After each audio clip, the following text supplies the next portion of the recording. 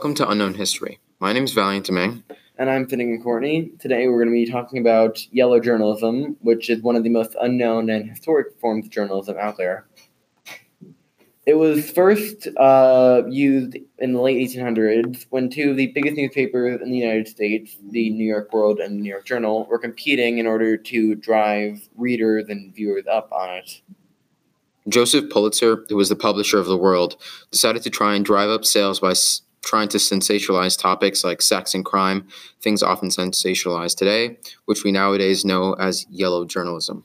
Yellow journalism back then was widely used throughout it, both by the World at first and then also by the Journal.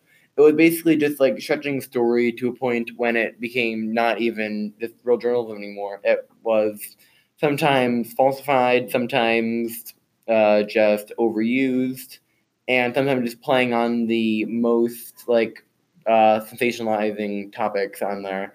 Like if it's like a murder story, they would just play on like the murderer on that.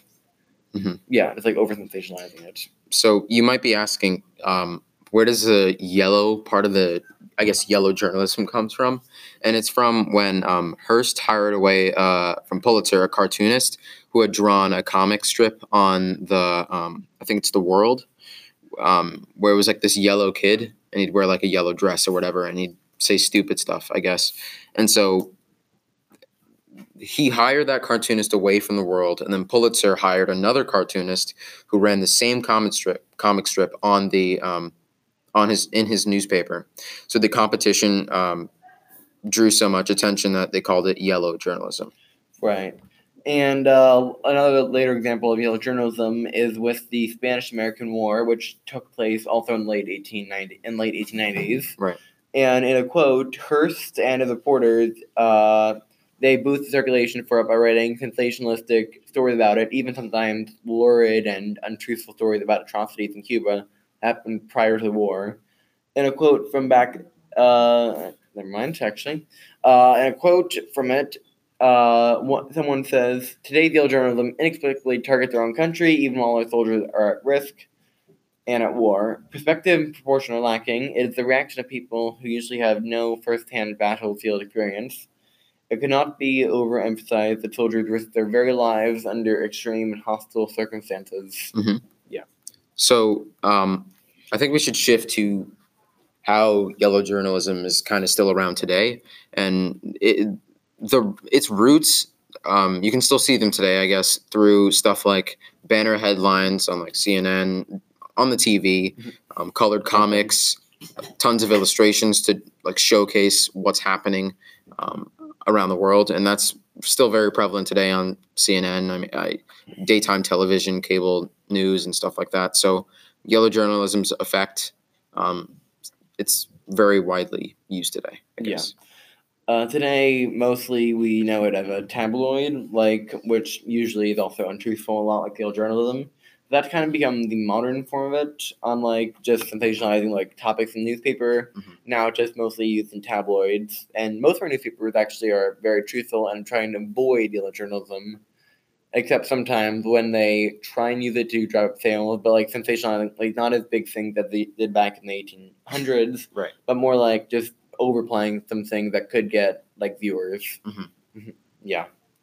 And techniques that we've seen in yellow journalism were like banner headline, as Valiant said, colored comics, and like illustrations that were untruthful to what really happened. Right. Mm-hmm.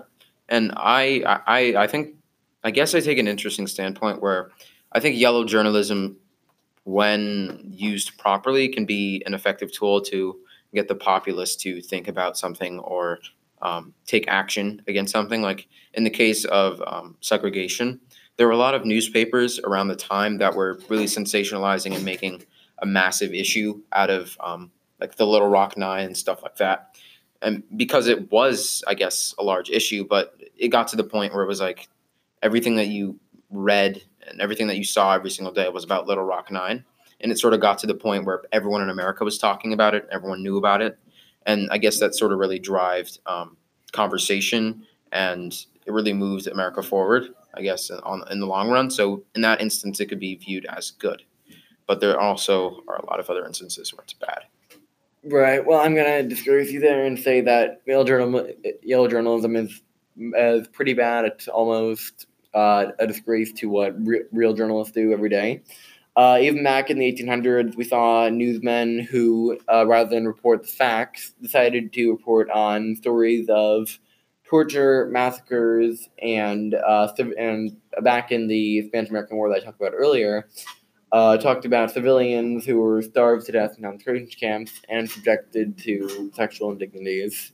Most of these were actually exaggerated and fabricated rather than being truthful. And even today, almost 20 years ago now, we saw it after the September 11th attacks when people were outraged about the prison in Baghdad and called for the current president at the time, President Bush, to apologize, which of course led to more and more weird photos of things that weren't always truthful, but also things that were way over sensationalized and definitely did not need to be as detailed as they were. Like with the torture we saw back then, along with, as I said earlier, like the war stories that we've heard. Okay. Well, I do see your point that it once it gets a bit overboard, it is a problem. And I think that in that instance of like 9/11, it can be extremely bad. It can be a tool that is extremely harmful. But you have to think of it not as journalism, but as something to sort of move people, because people are inspired by really heinous acts of violence. I mean, it's hard. It's not a great thing to think about, but people really are inspired by violence, by really bad things, and it inspires them to do better. I mean, in my opinion. And in instances like that in 9/11, people were misdirected, but I think that in a lot of instances, in instances of like sensationalism and yellow journalism, people can do good. It can influence people to do good. Right, but also it could undercut what it's trying to do and like actually go against we saw in 1898 when the sinking of the battleship Maine in Havana Harbor, that almost seemed like too sensationalized and almost what's the word, like like kind of unknowing and ignorant of the people who died in it, rather than just reporting it like normally and factually. It decided to over sensationalize it, which could cause like it could with like families of the dead, it could cause like feelings of regret and almost like libel against them, rather than just like reporting the facts on it and not. All right. Well, I guess we're just gonna have to agree to disagree there. Yeah. All right. Right then. Well, thank you for listening. We'll see you next time. Mm-hmm.